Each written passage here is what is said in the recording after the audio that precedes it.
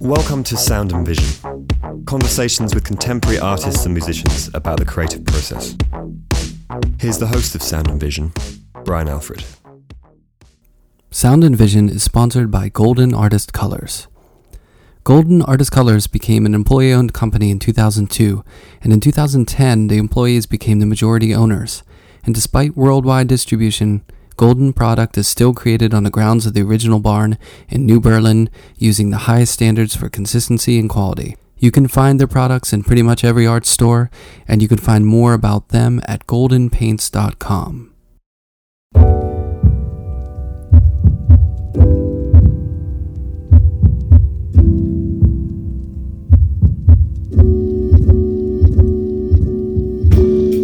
Angela Heisch is an artist living and working in Brooklyn, New York. She received her MFA from SUNY Albany in 2014. The same year she was awarded the Dedalus Foundation Fellowship. She was a resident of Saltonstall Foundation of the Arts, in the Virginia Center for the Creative Arts, and Guttenberg Arts. She's had recent solo shows with Davidson Gallery, Gallery 106 Green, One River School, and No Place Gallery. Some recent group shows include Transmitter, Crush Curatorial, Pt.2 Gallery, Angell Gallery, Barney Savage Mother Gallery, George Gallery, Ortega y Gasset, Park Place Gallery, Geoffrey Young Gallery, Harpy Gallery, and Taymour Grahne Gallery. Her work has been featured in Art Forum and Art in America, The Brooklyn Rail, AEQAI, ArtSFBlog, Maake Magazine Issue 2, Young Space, and Open House Blog. Angela just opened a solo show at Davidson Gallery here in New York City, and I stopped by her Bed Stuy studio for a talk about her time from New Zealand to Buffalo, not being fussy, playing the flute, Jethro Tull, and much more. Here's our conversation.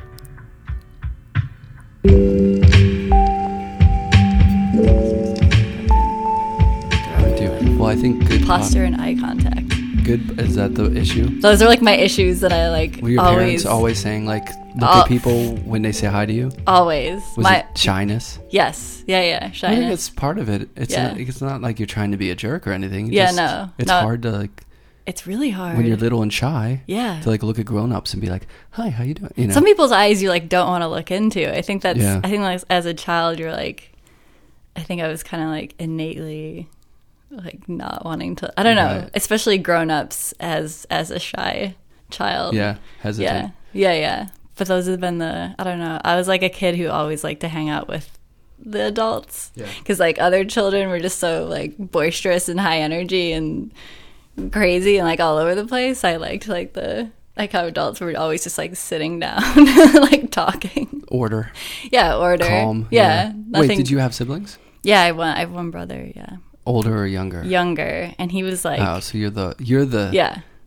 Well, in the older sibling usually is the one that's supposed to have it together. Oh yeah, yeah. Kind of like. Yeah. Calm and. Yes. Not spazzing out. Yeah. The younger ones are the ones that are allowed to kind of. That's true. My brother, when he was younger, was like. I don't know. He was like really into fire and like. I don't know. He was a boy, so like fire and construction vehicles. Yeah, construction vehicles, dirt. Yeah, I don't think that stuff is socially he was programmed. Really into fire. Yeah. I think it's just. I think there is something to be said for. Oh yeah. Boys just tend to like trains and stuff. And yeah, my brothers though, like I really don't like surprises. I like kind of knowing what's coming. My brother's always been the one who's like. I don't know. My mom has a story of like whenever we went camping one weekend and she was like, okay, everybody get in the car. And I like grabbed all my stuff and I was also like, what's it going to be like? Like, where are we going? What's the weather like? Like, who's going to be there? Like, where are we staying? Where are we going to sleep? And my brother was just sitting in the car. Like just waiting to go. But then we get to where we were going, wherever we were camping, and my brother didn't pack a single thing. Like he didn't bring anything. Not prepared at all. No, he didn't ask any of the questions or like, I don't know. But now he's like very, I don't know. I think he's kind of grown out of that. Yeah. He's got like a real job and pays rent and responsibility hits at some point. Yeah. But as a child, it was like bedlam. Yeah, it was. It was crazy. Well, where'd you grow up? So I grew up in New Zealand until I was 10, and then Buffalo from age 10 to 17. Man, that's a big change. Yeah, it was. I haven't been to New Zealand. Really? I have a friend who's an architect there. Really? And I've seen some of the photos, of course, and it just looks amazing. It's beautiful, yeah. It's Buffalo, too. I mean, it's gorgeous. Buffalo. Jeez. Now, Buffalo. You really went on the other end of the spectrum there. Yeah, my mom's from Buffalo. I don't know, moving to Buffalo was like, it was honestly a little, I don't know, it was very challenging, dramatic. Yeah. And, yeah, it was like a very dramatic move for me. I just remember like crying the whole plane over. Yeah. Like saying goodbye to my cat and my grandma. But then, landing in Buffalo and like growing up in Buffalo from 10. 10's like a weird age. Yeah, because you're getting socially situated, and then that just gets thrown out the window, basically. Yeah. It was, So time for a new start. Yeah, and in Buffalo, I don't know. Yeah, we moved to this town, East Aurora, which is like this teeny, not conservative politically, but like conservative little town, like very historic. It's where the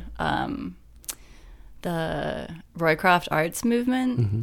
Do you actually know what that is? No. Okay, nobody knows what it is. But sounds familiar, but yeah, sure. It's like book binding and handmade. It's around. It kind of provincial. It came about like I think alongside the Industrial Revolution. So it's like handmade furniture. It's all very heavy and clunky, and like and book binding. There's like a letterpress. So there's remnants of that. Yeah, the whole town is just all about that and all about Fisher Price, because Fisher Price started there. So there's like weird giant toys everywhere, and I don't know, it was a strange contrast to especially New where Zealand. you're coming from. Yeah. So wait, why did that move happen? My mom is from Buffalo, and my dad's English, but he grew up in New Zealand.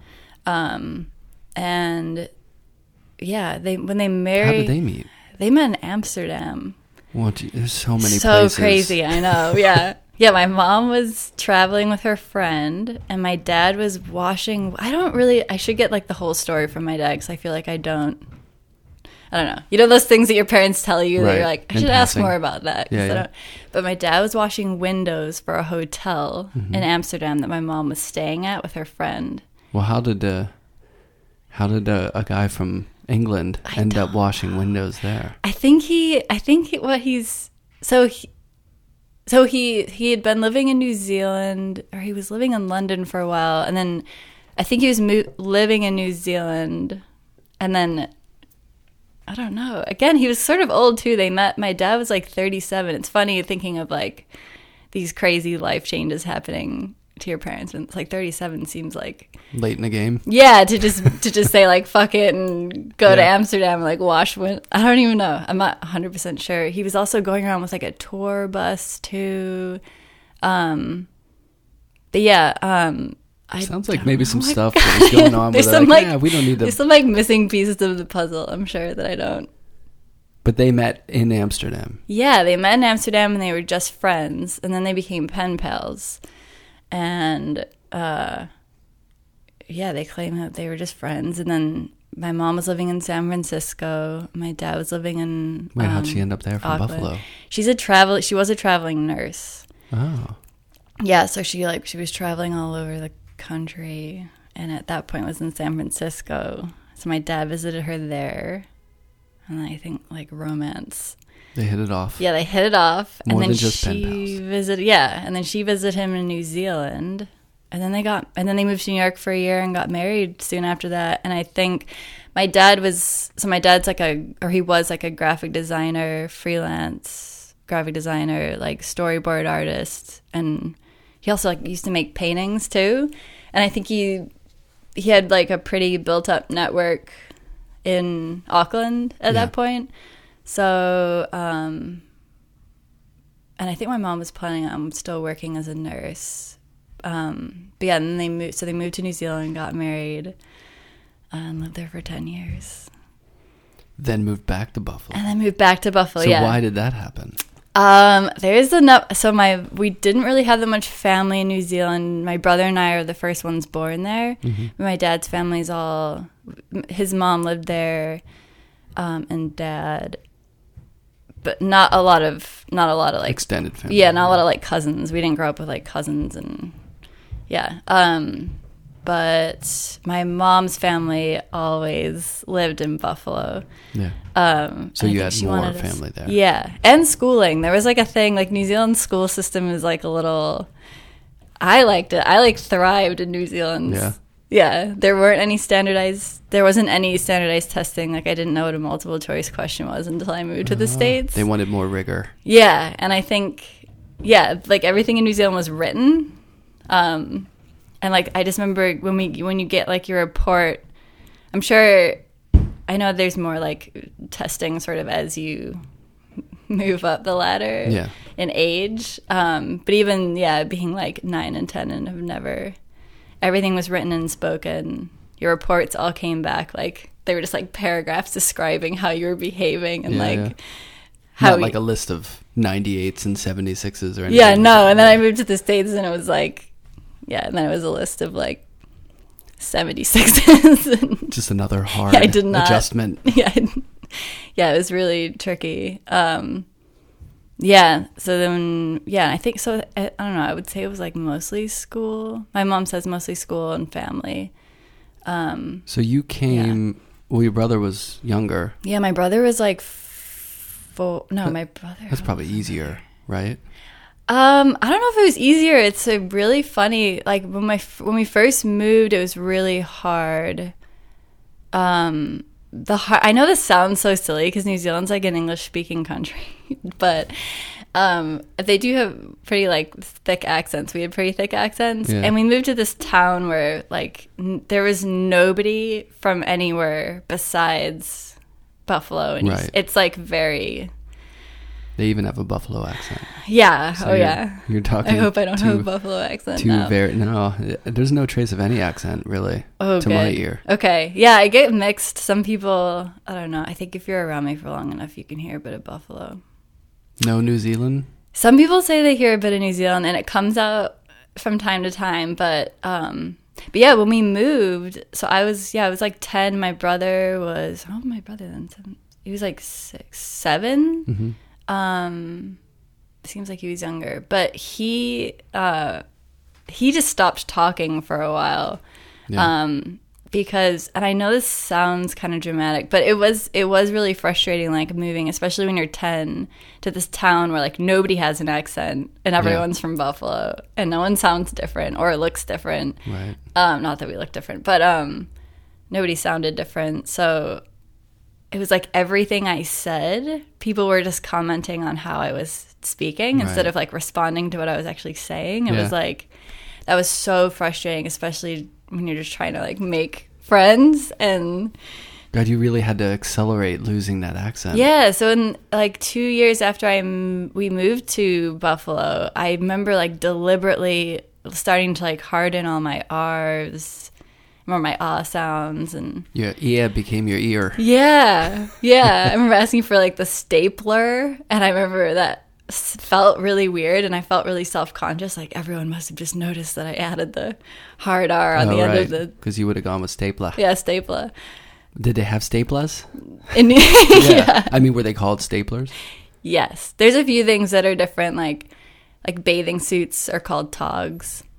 Huh, I didn't know that. Yeah, togs. There's a few other things. I didn't, Or cookies or biscuits? Cookies or biscuit or bickies. We always call them cookies, bickies, right. Or chips, like chips or chips. And French crisps. fries Or crisps, potato chips. Or like chippies. I don't know why. Yeah. New Zealand's a little bit like Australia, where they kind of like add this sort of.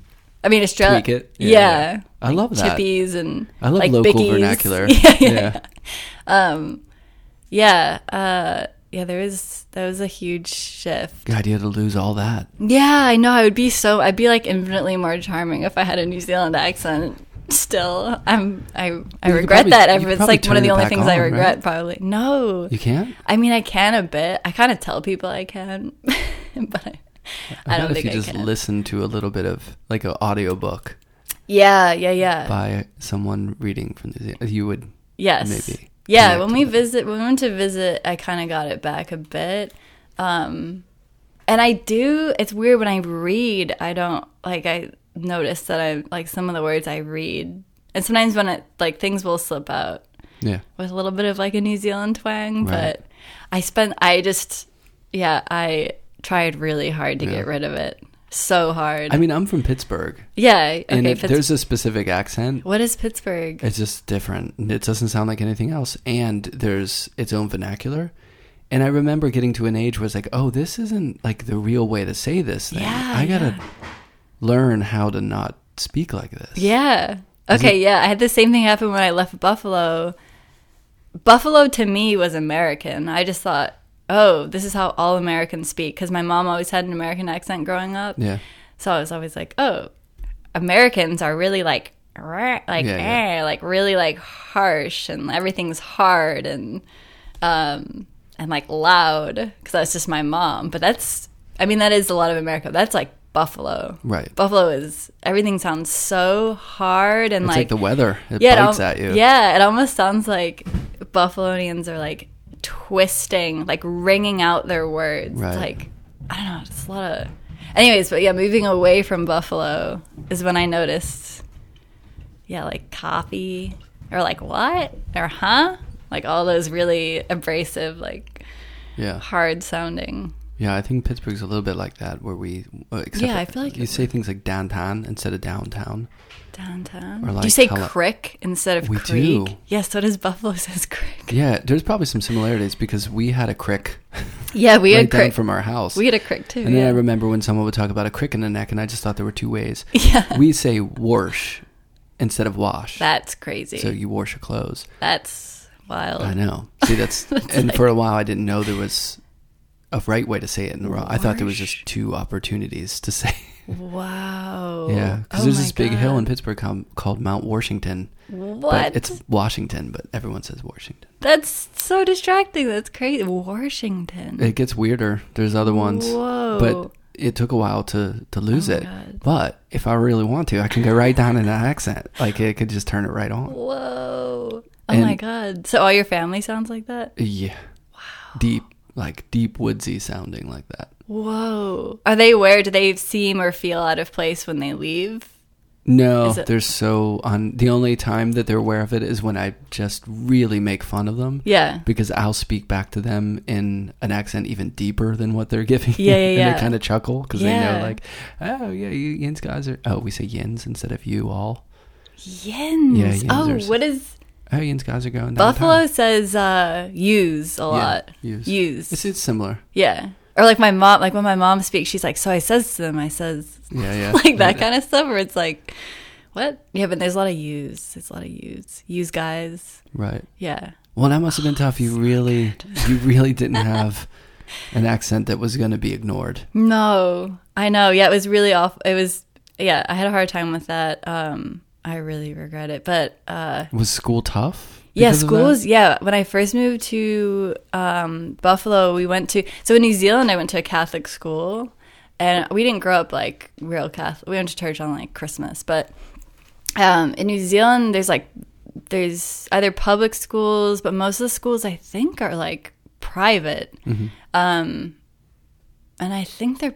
I don't know. I can't really speak on how much they cost, but so I did go to a private school, and it was a Catholic school. And we wore uniforms and all that. But it was not... Anyways, I loved my school. We like ran around barefoot. And it sounded like free and easy. Yeah, it's super free and easy. There were no tests. Was creativity... Was it kind of a creative environment? Or was it more traditional school, just less strict about things? I think it was just less strict. I don't want to say it was like a creative, and also it's sort of hard to gauge, because when you're younger, I feel like so much of what you do is like draw a picture of a lion. Right. What does a lion look like? So it's like, yeah, it definitely was a lot different than like algebra, trigonometry. I don't know. So yeah, maybe, but there were... I don't know, New Zealand's just like a little rougher, or it was back then, so I don't know, there's just less. It's just less. I don't know. That was like a big thing. Noticing, like maybe America's just very, like by the books. Yeah. There's like all these rigid rules and yeah. So a Catholic school in New Zealand was like, I don't know. I loved it. It was, I don't know. It Which was is so just funny because the people here who go to Catholic school yeah. usually complain about just how yeah. Strict and rigid. It's hard to imagine a Catholic school that's free and easy. Yeah. No, I remember like. I don't know. And again, it might be because we were younger a bit, but I don't know, like 10. I don't know, we went to school with like, maybe the oldest kids were like 13. And it's funny, like the way the classrooms were set up was there's just room 1 through 7 and room 1 through 7. And you were in the same classroom as kids who were like, so you start going to school when you're 5, and as a 5-year-old, I shared a classroom with someone who was like 8 and 11. Yeah, there were kids of like all ages in my classroom. Was it just based on their ability, or was it? No. Oh. It was they like, just threw people together. Yeah, and this might be why my mom wanted to, I don't know. Like, it's a loose curriculum. Super loose. Yeah, I remember being 5.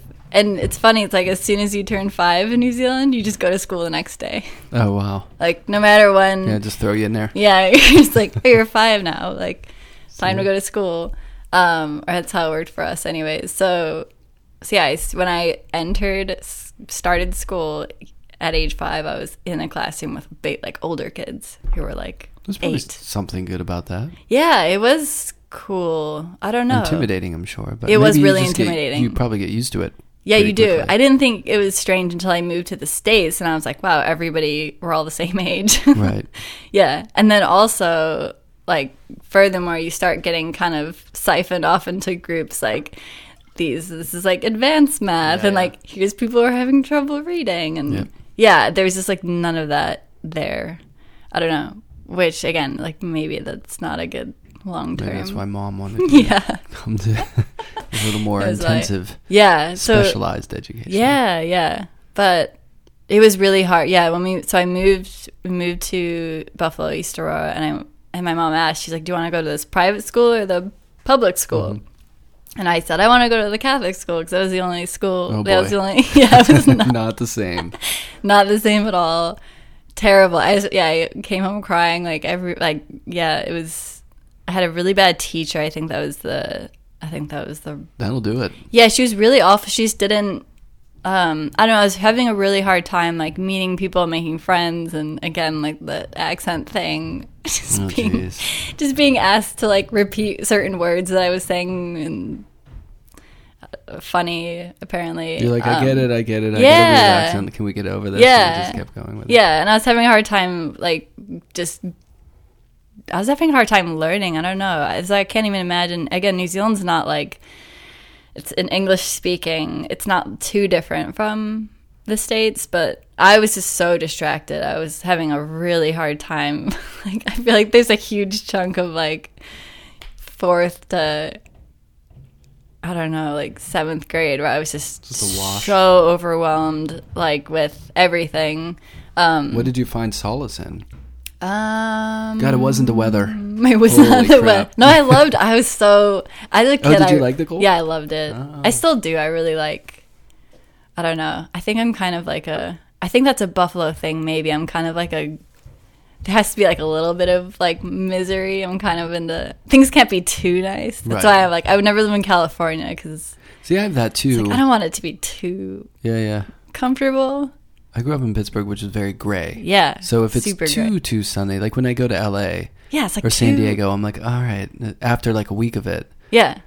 You know, you kind of just want an off day. Like a day of rain or a day of gray. But yeah. But the older I get, I think I could acclimate I know, the older, I know. Even just living, I don't know, New York is a funny kind of cold though, because it's not Buffalo cold, which is just so much snow.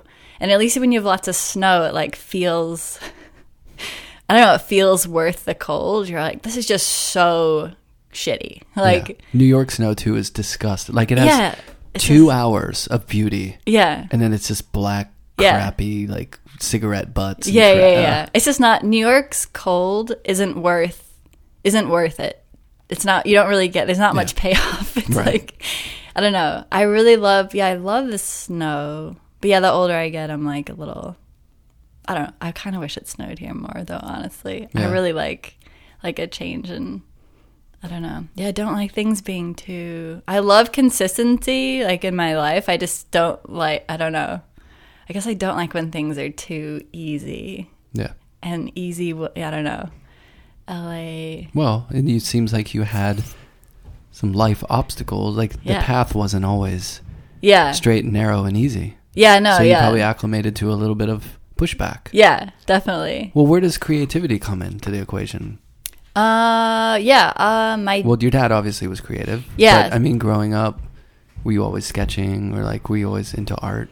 Yeah, so my dad, growing up in New Zealand, had like a studio in the garden, like in the backyard. Drafting table?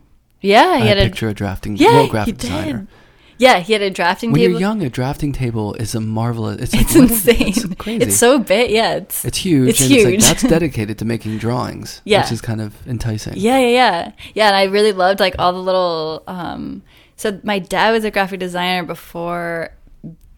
I mean, he never learned the technology to do it to work on the computer. Right. So he was doing everything by hand. Yeah. But I used to love all those like little. He always had like a piece of cardboard on the drafting table for making cuts and stuff? For making cuts. And I used to love scribbling on that, and I used to love looking at my dad had these insane doodles all over that from talking on the phone. Right.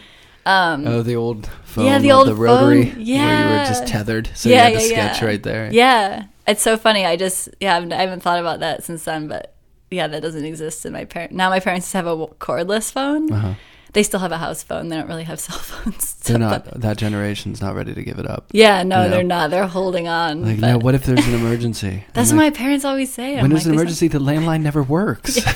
It works less than the satellite. And when there's an emergency where, like, a cell phone wouldn't just also make sense. Right, yeah. Like, I don't know. But, We'll do the same thing 20 or 30 years. Oh, yeah, totally. I already have, like, a little bit of that in me, holding on to things. I like my laptop. Yeah. It's like, you got to type on a keyboard. It's crazy. I know, so he had this doodling. But I mean, so he was a graphic designer. He did storyboards for plays in Auckland, and he did a lot of like commercial. He's like a cartoonist, but he also made paintings. He made really crazy, funny paintings. I'm picturing a Mad Men looking guy. Like, was he wearing suits and? No, not at all. No. Oh, okay. No, my dad is not Mad Men at all. Do you ever see those Walt Disney animators who are cartoonists and they also painted? No. There's a really good video online of like, I think it's like 3 people paint a tree. That's so funny. And one is like Mondrian, like kind of abstract style, and it's really interesting. But they're all like, designers and cartoonists, so they wear the suit and tie. Yeah, I know. That is just that's not. That wasn't him. No, okay. Not at all. No, this was in New Zealand too, so like I don't think anyone's. I don't even know if that exists. Flip flops and tank tops. Yeah, like sandals and jeans and shirt. I don't know, and but so my dad always worked from home. But I used to hang out in his studio. I didn't really I don't think I paint. It was more doodling and drawing. That was sort of like my favorite thing to do growing up in New Zealand. Yeah. And then I moved to the States, and I think, there is a bit of that. I was kind of focused in like I don't know, I kind of had like went in a weird direction, but I did, I used to really like illustrating books that are already pre-existing. Yeah. Pre-existing books, and then like binding them with a stapler, like learning that trick where you kind of fold the paper in half so you can staple it in the middle, because that's pro. It's like zine culture. Yeah, totally. Yeah, and that was like the pro move to get the staple in the middle. Yeah. So I kind of became obsessed with that. But I would do weird, like I actually used to bury these in when we first moved to America, we lived in this apartment complex with but it's kind of out in the country, like a creek in the background and like lots of trees and bushes to play in, which is real cool. But I used to bury these, which is really weird, these books that I rewrote and illustrated. Were you hiding it or saving it for later? No, you know what I was thinking? I was like fantasizing about the person who would find it. Oh, right. And like how exciting that would be. Like a time capsule sort of thing. Yeah, like a time, totally. I probably got it from in school when we had to do a time capsule. Except no chest to keep it. Yeah, no, except like it was just a raw, except it was just raw paper. Bugs just eat it immediately. Yeah. Like, and especially in Buffalo, like one winter, that thing is toast. Yeah. Totally toast. Yeah. But I used to dig them back up. I don't know how long I'd wait. Probably not that long, especially when you're younger. Like a week is forever. Yeah, it feels like 2 years. Yeah, so I probably would wait like a week and then go dig it back up and then kind of get off on how like messed up it looked. Yeah. And how cool that would be if I wasn't myself finding it, if it was somebody else. But I did that, and then the other thing is, there's a lot of books. I don't know, it's really strange.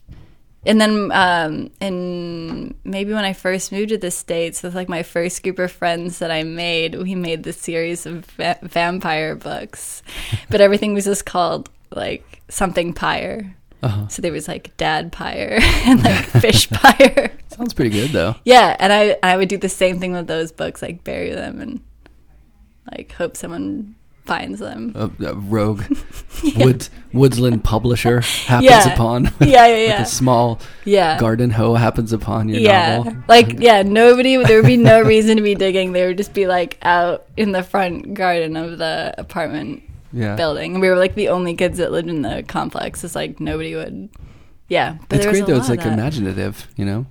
Yeah, maybe. Remember imagination? What's that? Remember imagination? Yeah. When that was the thing? I know. Yeah, it's so I was just thinking the other day, do you know, like, do you remember, I don't know. Yeah, I feel like when I used to close my eyes, like I was just talking about this to somebody, like when I used to close my eyes, I used to see all kinds of crazy, like I used to love laying in bed and like seeing all the things. Oh yeah, like colors or and you don't even have and and like you didn't even have to close your eyes. You could just like lay in the dark and see things. Like that doesn't really happen anymore. But yeah, there is a lot. Lay in the dark and see Hulu. Yeah. Now I'm just, I don't know. Now there's just nothing. Yeah, it's Hulu. A different headspace, I think. Yeah, totally different headspace. So anyway, that was your entry point to being creative. Yeah. Was high school better or worse or? High school, yeah, I have like a neutral feeling about high school. So in high school, I wish this was cooler, but I started playing the flute. Nice, that's cool. No, it's not. It's like another. Yeah, I really wanted to play the saxophone, like so bad. That was my instrument. Really? Yep. Yeah. It wasn't that cool. It was. It's way cooler than the flute. I mean, the now flute is like it's cool Jesus. in retrospect, but yeah. I don't think then it was that cool. Oh man, I thought the saxophone was like, yeah, I don't know. I really wanted to play saxophone. My friend played saxophone, but my dad or one of my parents suggested I play the flute because it's like it's small and like and true like to their point, like whenever I would see kids like carrying saxophone cases in the snow at like 6 a.m, it's crazy. Yeah, I don't know. That would have sucked. So the flute was good for that. But well, the sax, it's big, but it's not like French horn or tuba big. Yeah, tuba. I feel like they just like left those in school. Yeah, my friend played the tuba, and he just like left that in school, and you might get stuck under a snowdrift and never seen again. Yeah, exactly. You have to play the tuba to sound off an alarm for people to find you. I know. Oh my god, it's amazing that smaller kids though can play that. I know. Yeah, I remember a kid on my bus had played the trombone. Yeah. And watching him like lug this trombone. My son plays the trombone. Oh, really? Yeah, it's a big one too. Yeah, it's huge. He's got like a tenor one. Oh. It's bigger than him. Wait, I don't know what the difference between tenor and... It's just got more, like instead of the one kind of like U shape in the back, it's got like all the twisties. Oh, wow. Yeah. Oh, cool. Yeah. But it's a haul. Yeah, I can imagine. But oh my god, we got one for home, so that way he doesn't have to commute. Yeah, I feel like you kind of have to have one. Those instruments you have to. I know my friend who played the tuba just had maybe one that he kept at home, maybe not. They're also like super expensive too. Yeah, they are. Yeah. Yeah. I don't know. The flute is much more manageable. Yeah, much more manageable. And this guy kind of was chosen for convenience. But you weren't that into it? No, I actually was really into it because I had a really hard time in school. I was never a good student. It's pretty. I mean, I was a good student. I behaved and all that, and I did my homework. I just didn't do it right, and I didn't. I had a really hard time test taking. See, well, you were a great New Zealand Catholic school student. Yeah, I just thrived in the New Zealand Catholic school system. That's the structure you kind of came up in, yeah, you know? Yeah. I don't know. That's kind of a bad excuse, though, because if I'm still... I just had a harder time in school. Like, I got by. It was just like, you know, when you're in high school, there's, like, so much importance. Yeah. It's a lot of weight on your shoulders. There's like too much weight. So the band gave you some academic cred? Yeah, I was like really good at it and I really loved it. I really loved play? No. I really loved playing with other people. Like that was somehow 2 letters, but the intonation was there is no possible way I would ever play that. I would never. I feel like embarrassed. It's really like, yeah, I don't know. It's really weird. I have a weird thing that I probably should figure out with the flute. That I know. I feel like there's like unresolved feelings, but I don't know. You didn't close the door completely on I don't think I did. Yeah, and when people bring it up, it's like sorry. No. I didn't know this wounds were so fresh. Touchy subject. No, I used to play it like every once in a while. The other thing is like the flute. It's just such a like really where are you gonna go? Where are you gonna take that on your own? You know, like I was really into like competing and playing in those like state orchestras and stuff, and like that was so much fun. And I mean, it's just I think like the reason why that's satisfying is the reason my music is satisfying and it's just like playing, like, being a part of something like bigger than yourself is just like that was such a good feeling. It was like did you listen to a lot of music growing up? I did. What were you into? I was into pop. No, yeah, but like I remember when we moved to the States when I was like 10, 11, that's when Britney Spears and all that came about. It was the perfect storm. It was the perfect storm, yeah. It was, but like, before then, like good Britney, like beginning. Good Britney, yeah. Good not Britney, like Spice Girls, yeah, not shaved head. But before then, I wasn't super into Britney. But I kind of got on that train. Before then, the band that kind of changed, like, shook my world was REM. Yeah. My dad, this is in New Zealand. I was maybe like 8 or 9, and we were watching this. It's really funny, but because it wasn't even Michael Stipe. It was this guy on TV dressed as Michael Stipe and doing a Michael Stipe impression. That's funny. It was like this New Zealand talent show, and he was playing "Losing My Religion," and I just lost my shit. Like, and that wasn't even the real deal. And it wasn't even the real deal, which is really funny. And my dad was like, "Oh, he's supposed to be Michael Stipe. Like, this is REM," and he like handed me the, was it Out of Time? Right. Yeah, he had a CD. Is that the one with Stand? No. Out of Time. That's like later REM. Stand. Well, Out of Time isn't the one with End of the World as We Know It, is it? No, see that REM I'm not super. That's good. Oh, really? Yeah, the early REM was really good. Oh, I thought that was later. In my mind, that's later REM. Oh, maybe it is. I don't know. Yeah, there's like Monster. But it's not. Losing My Religion was later because that video came out early. No, that video came out on MTV after It's the End of the World as We Know It because it was much more produced. Oh. And then the whole... and Automatic for the People came out after that. Yeah. What was that other video they had that was really big? Not Stand, but... Everybody Hurts. Yeah. Right? Yeah. Those are the downer ones. So funny. I know. The early REM was more college rocky, like perky, upbeat. And then it got kind of produced and heavy. Yeah, and then later REM, I think after Automatic for the People, and there was like this one, I can just picture the album cover. It was like... Man on the Moon. That was the other big one. Yeah, but that's later. Yeah, that's a later one. Yeah. I wasn't super into later REM. It was mostly those 2 albums, Automatic for the People and Out of Time, that I was just... like, I have so many, pretty much from age 8 to... oh my God, I don't know. Like, the time I left high school, it was like a constant. It's kind of silly. It's really funny. I never when you listen to REM with people who never got into REM, they're like, I forgot how it was said. They sort of make, it sort of sounds like, they sort of sound like children's songs, but like rock style. Right. Like the rock version of a child's. I don't know. Now that's sort of what they sound like to me, but they were huge to me when I was younger. And yeah, Brittany, of course. But no like jazz flute. No jazz. Oh yeah, actually, this is really embarrassing. I was really into Jethro Tull. Oh wow! Because he played.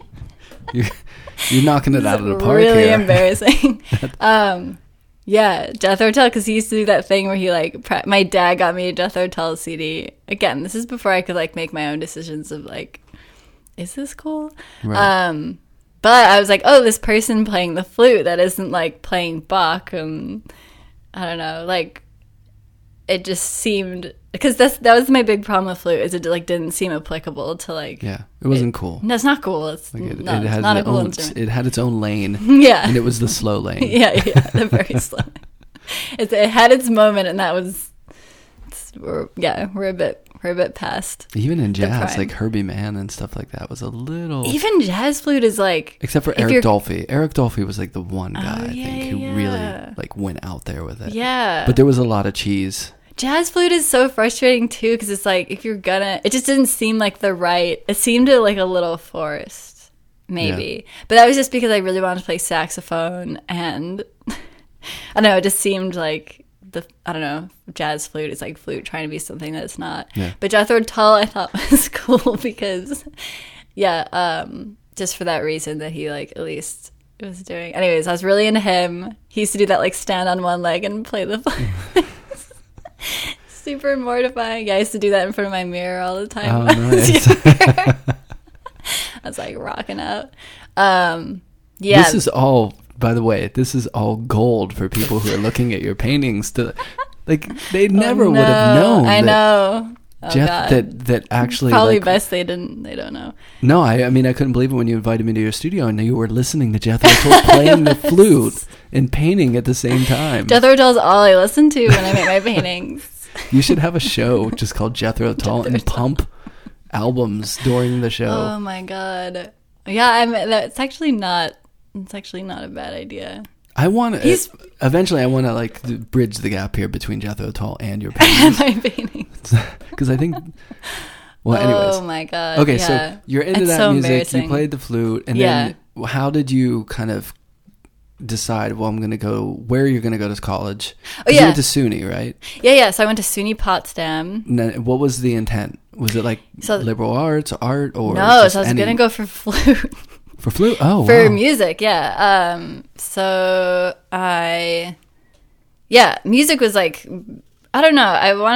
I was really, really like, that was kind of like everything to me. But I don't know, I feel like everyone my age can kind of say that when you're a teenager. You also have like, you have so much time to discover new music and figure out what you like, and that was like really fun. That used to really like energize me. Right, that's like exciting. Yeah, it was really exciting. So I was really into, I just want to put it out there, I was not listening to Jethro Tull at age like 17, and it's okay, no one's judging. Anyways, Jethro Tull's amazing, no one's judging. Oh, it's just so embarrassing. And Kenny G, I mean, that would be something else. Yeah, I've never really listened to Kenny G. Well, you're safe then. Okay. I think Jethro Tull might be worse. But so I was pursuing a degree in music performance. Nice. I was trying to like play in the Philharmonic or something. I don't know what I was trying to do. But so I went to Potsdam, which had the Crane School of Music, which is like a really great school of music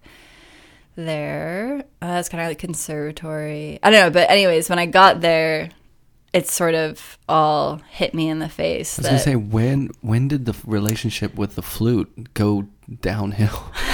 Seemingly, probably, I think, in a blaze of glory, because you haven't looked back. I have not looked back.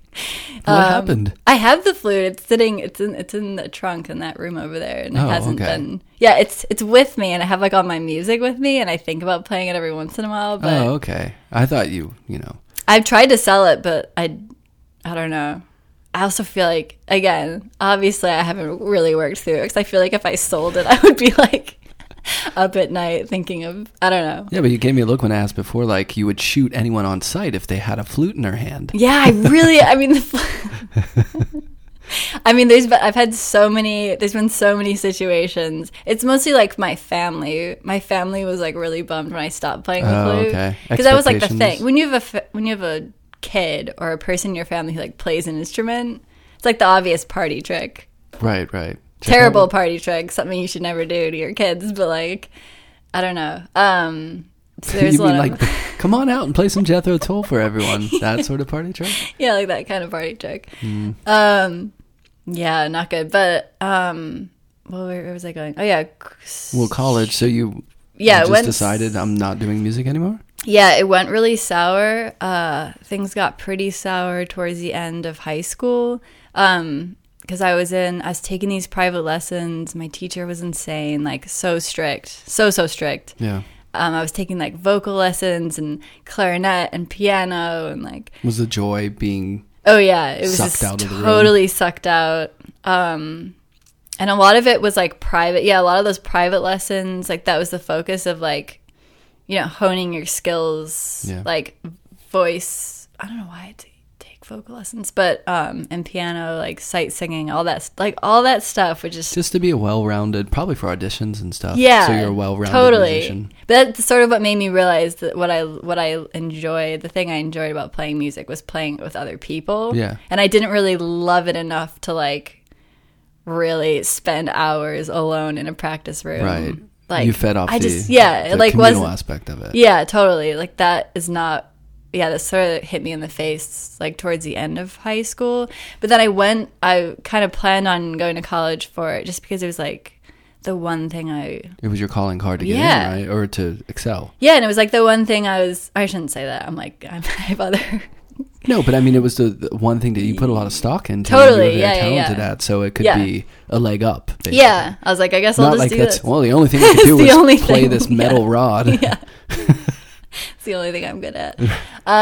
No, so yeah, at the time it was like, yeah, it kind of gave me that leg up. But then I got to school and just didn't want to be alone in a practice room, like playing classical, like that was, you wanted the more communal side of it. Yeah. Well, it's a good thing you switched to being a painter. Yeah, right. I spend all day alone. Where you're literally like, we're all in a cave all day. Just totally. It's like way less communal. Way less communal than... Heck, our performances aren't even there. Yeah, no. Like, we drop the kids off at the performance and then I guess there's an opening for 2 hours. There's an opening for like 2 hours and I don't even really... But openings aren't like... I don't know. I don't like openings myself, but... Yeah. Well, performing is so great because when you're on stage, and it's not all visceral. on you. Yeah. And there's like this communication you're doing with the audience without like people saying like, so how are you playing those notes there? Yeah. Like, how are you getting that sound out of your, they're just feeling it. Yeah. Whereas in art, it's like kind of like, oh, so what does this mean? All that stuff, which can kind of... And it's like an action. It's like something you're participating in, whereas like the equivalent, like your opening, it's like you're just literally standing in front of all the stuff that you made alone. Yeah. Look what I did. Yeah, like look what I've been doing by myself for the past like so many months. It's weird, right? What do you think? People are like, good job. Yeah, way to go. It's super weird. It is. It's not the same. But yeah, so yeah, and then I was taking painting class. Yeah, I went to like a liberal arts. It's like a state school, but it's definitely more like liberal arts teaching college. Did you catch the painting bug in totally class? Yeah, no, well, yes. I think the first class I took was drawing or like some color and design thing. Yeah, it was just fun. I felt like I was I don't know, it was like really exploratory. I feel like the college I went to was like very it did not set me up really for grad school. It was very like, it was very supportive and like, but I think I really needed that. Sounds a little more like the first school that you went to. Yeah, it was, yeah. A little more. Yeah. Kind of like welcoming. Yeah, very welcoming. Whatever you're doing is fine and good. But yeah, I had a hard time with painting at first. And then I feel like there was a point where there were a few big breaks I had where it was, yeah. I haven't really had that feeling since. It's like the first few times where you like, I don't know, where you like really paint. A lot of times it's like without even really thinking too much. I don't know. I was also painting these like huge heads, these like giant faces. And they were from photographs, but it was really I don't know, painting from a photograph and the way I was painting, it was like very, I could like kind of tune out, and I would listen to like the same song on repeat for just hours and hours and hours. And that was like the first, sort of that practice was like the first time I really like hit that zone. Yeah, like really fell in love with painting. It's like all I wanted to do was just do that. Yeah. What Jethro Tull song was on? Repeat Jethro Tull. The whole record. Oh God, no Jethro Tull by then. By then it was like, also probably more embarrassed. It was like Depeche Mode and. Oh, that's great. Nothing. I was like just like everyone else, like totally obsessed with Radiohead. Yeah. Like everybody else. Bjork. Yeah, Bjork. When I think Radiohead, Elliott I think Smith. Bjork. Elliott Smith. Yeah. Uplifting. Yeah.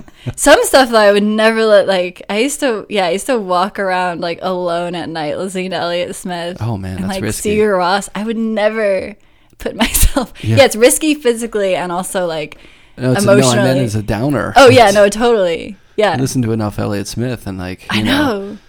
It'd really bring it down. Yeah, it was, I don't know. When you're younger, you, like, enjoy a kind of, like... Yeah, you want the spectrum of feeling. Yeah. And then at a certain point, you're like, no, I think I get that spectrum of day-to-day life. Exactly. Like, I would never put myself... Like, now I would never... I have a kind of a hard time listening to, like, ambient... I mean, even, like, Brian Eno, like, I have... It, like, hits me really... yeah, and that's... Like, I used to be able to listen to him, like, all day, fall asleep, nonstop.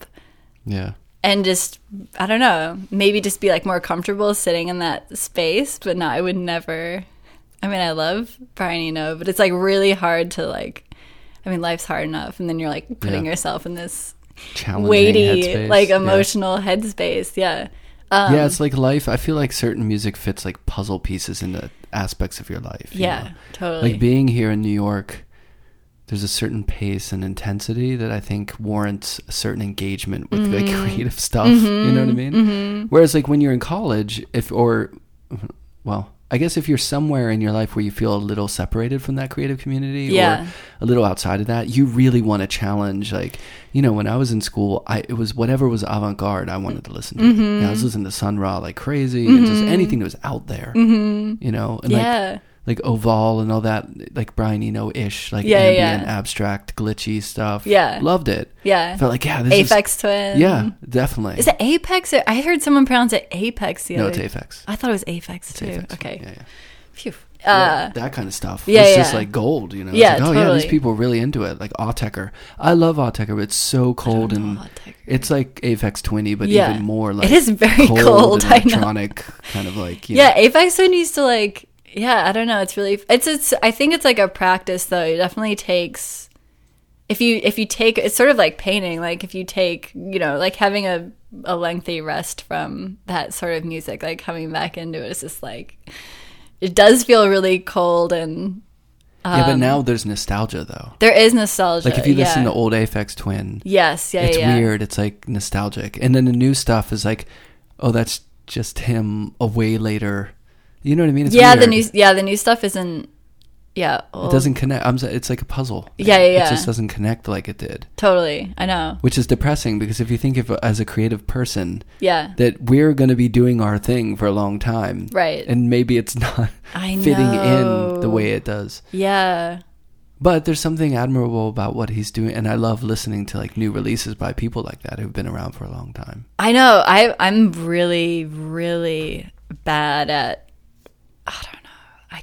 I don't know what's happened to me, but I want to say like maybe 3 years ago or less, I sort of like stopped listening to music. Oh yeah. It happened a bit in grad school. When I was in grad school, I felt like grad school kind of puts you in this like headspace of, or just needing to be productive. Mm-hmm. Like everything you do, you need to be like gaining something or learning something, because it's so condensed and like, I don't know, and you really feel like you need to prove yourself and like solidify your reasons for making the work you're making. So like a lot of your energy goes into that, which is really great, because like when else do you have that intensity? That's true. I know. Yeah, but it is intense. It's so intense. But then I sort of stopped listening to music. I was listening to way more music in grad school than I do now. But that was the first time in my life where listening to, this is terrible sounding, but listening to music felt like a waste of time. Mm-hmm.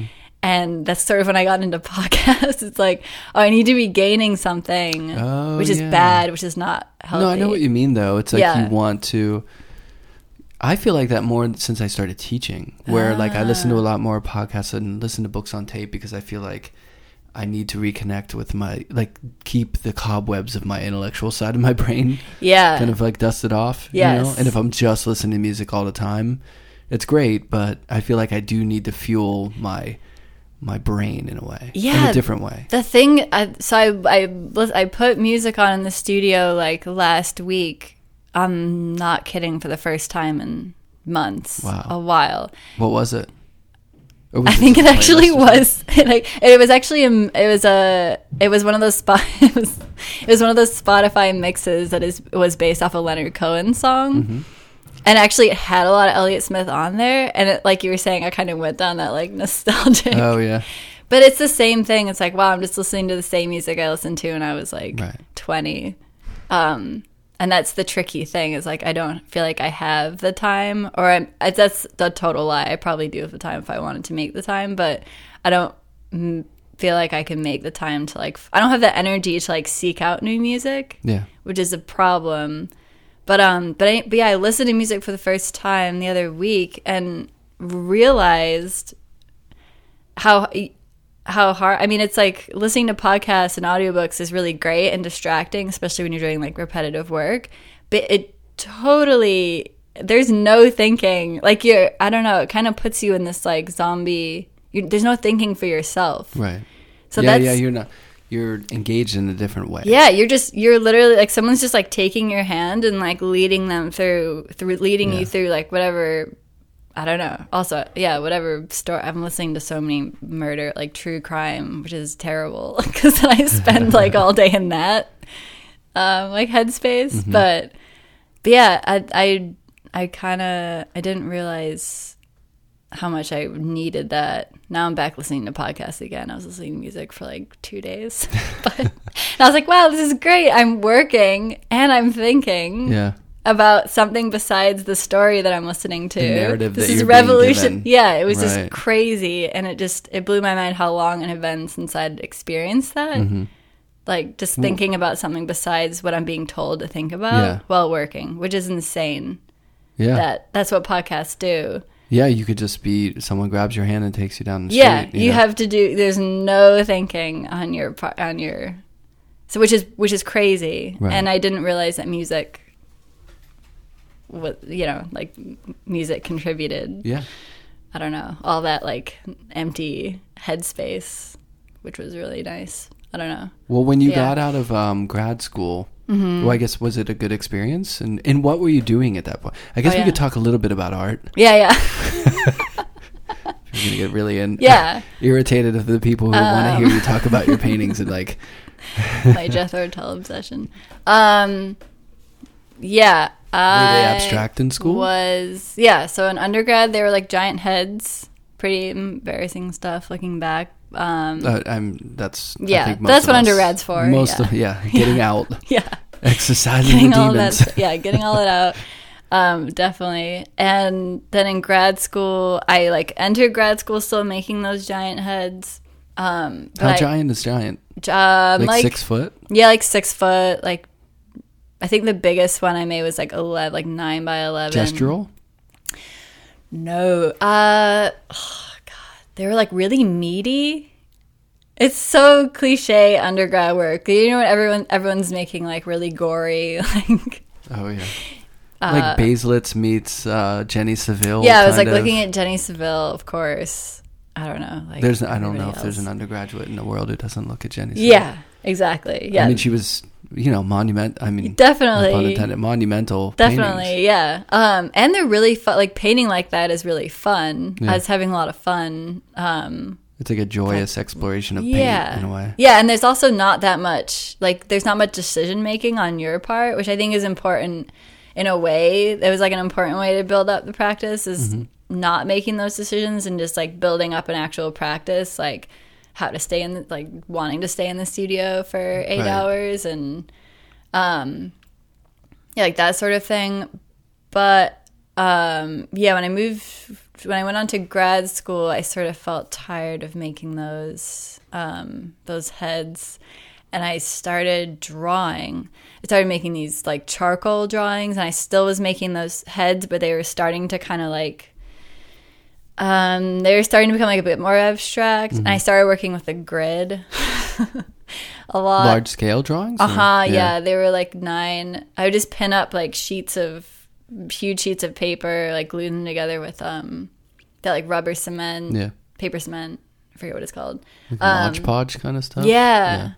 They were usually like 11. Yeah, maybe like they were pretty long. They were pretty long, like landscape. Maybe like 11 by like 8 by 11. And they were super gestural.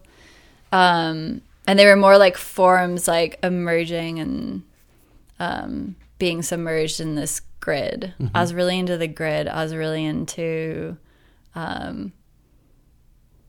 like the idea of how the grid functioned and kind of making like this dysfunctional grid space. You mean kind of like a balance between order and exploding that order out through the gesture and the painting side of it? Yeah. It's hard because I don't know what these paintings look like. I'm just taking as I'm describing, like, this stab is in the dark. Probably not sounding so good. And I think like when I came into grad school, it was more like disorder. I think I can say that actually up until now, my paintings are just becoming more and more ordered. But I still am like, that's like a constant theme is I'm really into like the, it's like repetitive mark making, like things seeming really like permanent and held together and like well structured and confident and threatening, but also like a little fragile and like a little scared, kind of like silly. So like the drawings sort of looked like that, but they were definitely more architectural. And the scale, I don't know, so much of it was about gesture, like looking back and but just now it's like totally different, right? How did you develop that kind of like painting language that you use now, which is almost like it feels there's like whimsy in them, and there's a lot of kind of, I don't know, play between balance and compositional balance, and then also just the visual, literal balancing of objects. And I think about balance a lot, and there's kind of like a reflective quality, or like it seems, but there's play and there's a lot of different textures going on, but it all feels kind of composed and a little more ordered than what I'm picturing what the older work sounds like. So did you just slowly develop that kind of abstract language through working on the way it's painted? Is it all oil? Yeah, so I just switched back to oil. They were all acrylic gouache up until like this past summer, so up until August. So I've been working with oil again since August. What made you go back? The speed? I had what? The speed of the paint? No, that I missed because I'm a really. Did you think I was asking if you were taking speed and that made you want to switch over to oil paint? Was it the crack? It was the crack. You were spending too much time off the canvas and you needed a longer dry time. Right. Okay, now it makes sense. No, I'm like a really impatient person, so I have a really hard time with that. I'm so impatient. So no, I miss the drying time of acrylic paint for sure. It was I had too many acrylic gouache, like it needed to be acrylic gouache. I didn't really like acrylic for my work, for like this body of work. I've been working with acrylic before. Yeah. But with like taping stuff off. And I stopped doing that. Moved to gouache. I love gouache. I love the surface of gouache so much. So beautiful. But it's just seductive. So fragile. Yeah.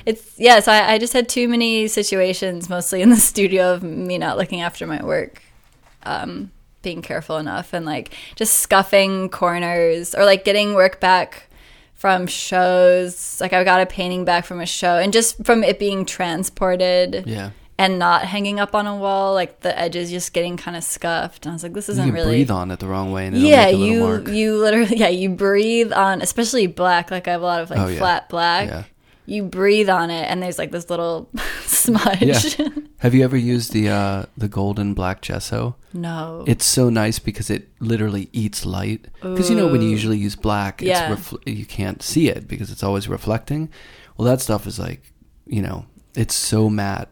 But if you even like a finger just lightly will make a mark. Yeah. Like, all right, got to paint the whole thing over. Yeah, I know. It's really I got kind of sick of... I'm not a fussy enough person with my work, even though my work's like pretty fussy, but I'm not like I don't take it to that. I think I'd probably feel a similar way. Yeah. Like people see my work, think it's like tidy or like super neat or something, but I'm not like that. But it's not. Just, it happens to be some order in there. But, that's how I am. But I'm cool with, you don't have to white glove it around the studio. Totally. So we've all met those people who are like, I don't know. Everything is so delicately. I know. Like feather dusting it and I know. Yeah, I can't. I'm not that precious. I can't take it to that level. Yeah. I can't even. I don't know. That's just. I have a really hard time like slowing down. Yeah. In general, like in life, I have a hard time walking slow, eating slow, talking. Like everything just like should be a bit slowed down. Probably. No, you're in the right city for. Yeah, definitely. But I think that's probably I think that like extra step takes, that requires you to like really slow down. And I don't know. The biggest change in my work is like that I've experienced lately is just practicing like intentionality, being like what I used to be a little more loose with like, I don't really like that, but I'm going to leave it in the painting because I can't be bothered. You don't want it to be like I don't do that. Fussed over to the nth degree. Yeah, but I don't do that anymore at all. Like if something's in a painting I don't like, I just take it out, which sounds like a really silly thing to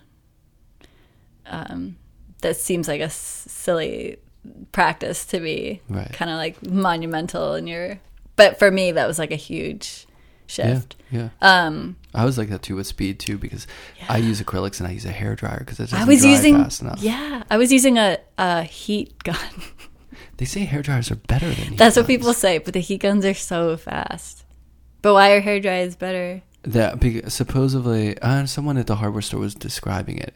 He said you're better off with the viscosity, like the way the paint is, that if you actually just use a hairdryer, it'll work better. Because can you burn? Heat guns can be too hot too. Oh yeah, I've burned. Did you burn a hole through your painting? I've burned big many. Old hole. Oh yeah, I've burned. Really? Oh yeah, my paintings that I was making. So the work I was making after grad school, I got this fellowship in New York. So I moved to New York. And I started making like painting versions of those drawings, and that was a lot of taping and a lot of the heat gun. My friend gave me her heat gun from grad school, and she was using it to like melt plastic. This would be great for your tape. I was like, I mean, I loved it. I still love it. I'll never throw it out. I don't know if I probably won't use it again, but yeah, the smell, like it's like a really distinct smell of like burning paint, and also burning when I was painting on panel for a bit, and like you can smell the wood. Oh man, that might be a little which is strong. A nice smell actually. I really like it's like a sauna. It kind of smells like it's like earthy. Warm. Yeah, it's nice. But a hairdryer does do it pretty quickly. Does it? But it will never bubble the paint. No. Oh yeah, I have a lot of like. I'll stick it right on matte medium, to get the matte medium to dry, and it dries in 10 seconds, and it's not not changing any like physical properties of anything. Yeah, I've had paintings, and I would never show these paintings.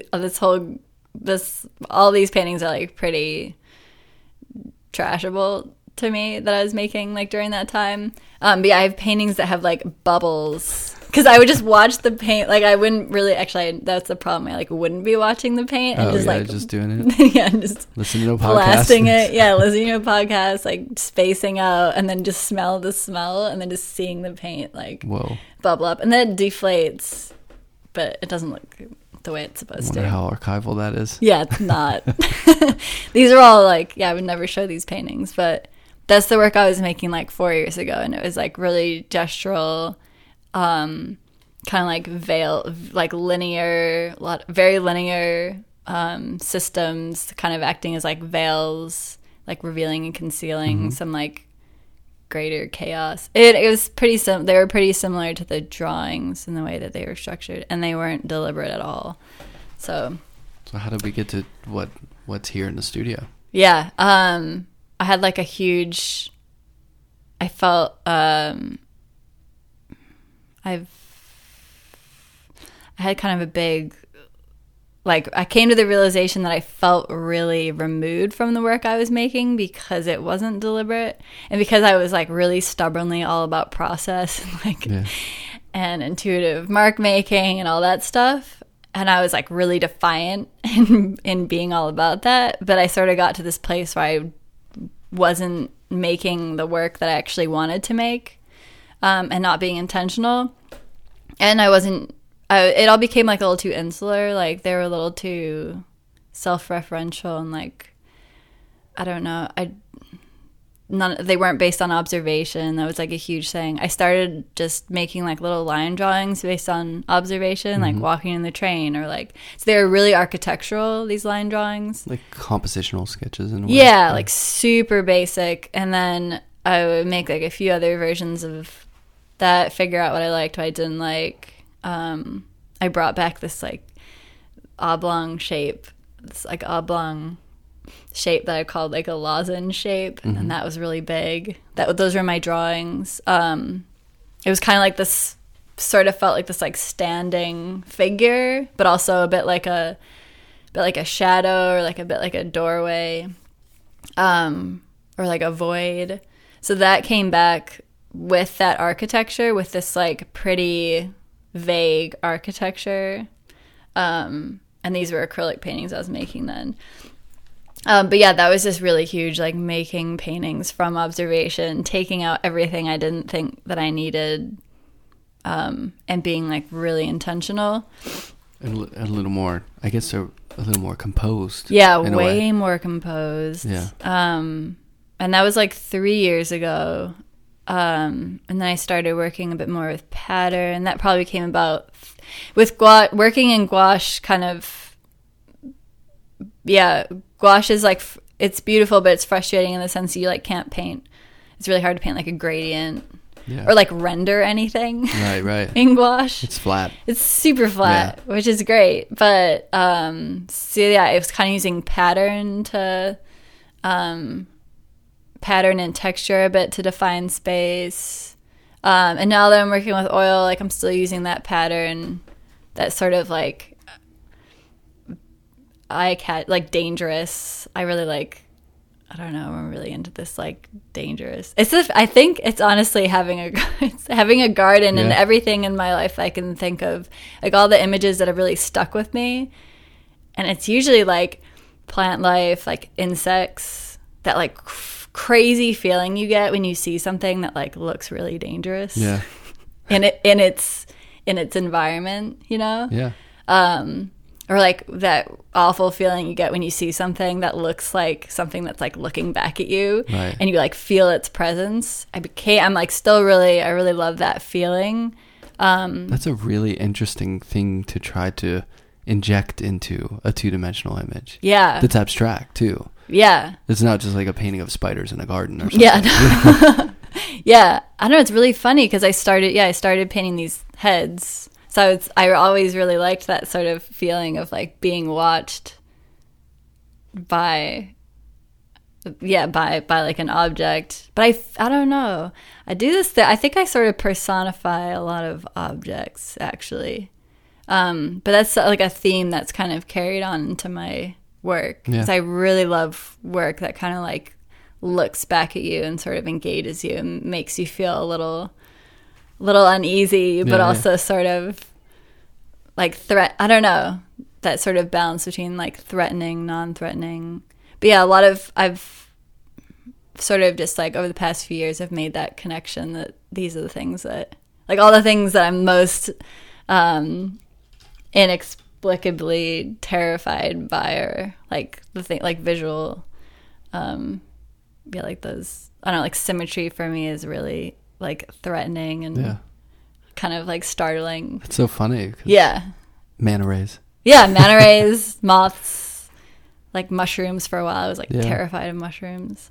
So just paint them. Yeah. Right. Yeah. So I don't know. But that's sort of how I got to where I am. But like with the oil paint, working in oil paint, I'm sort of like trying to patterns. Yeah, it's kind of like this transitional. Some of that patterning might.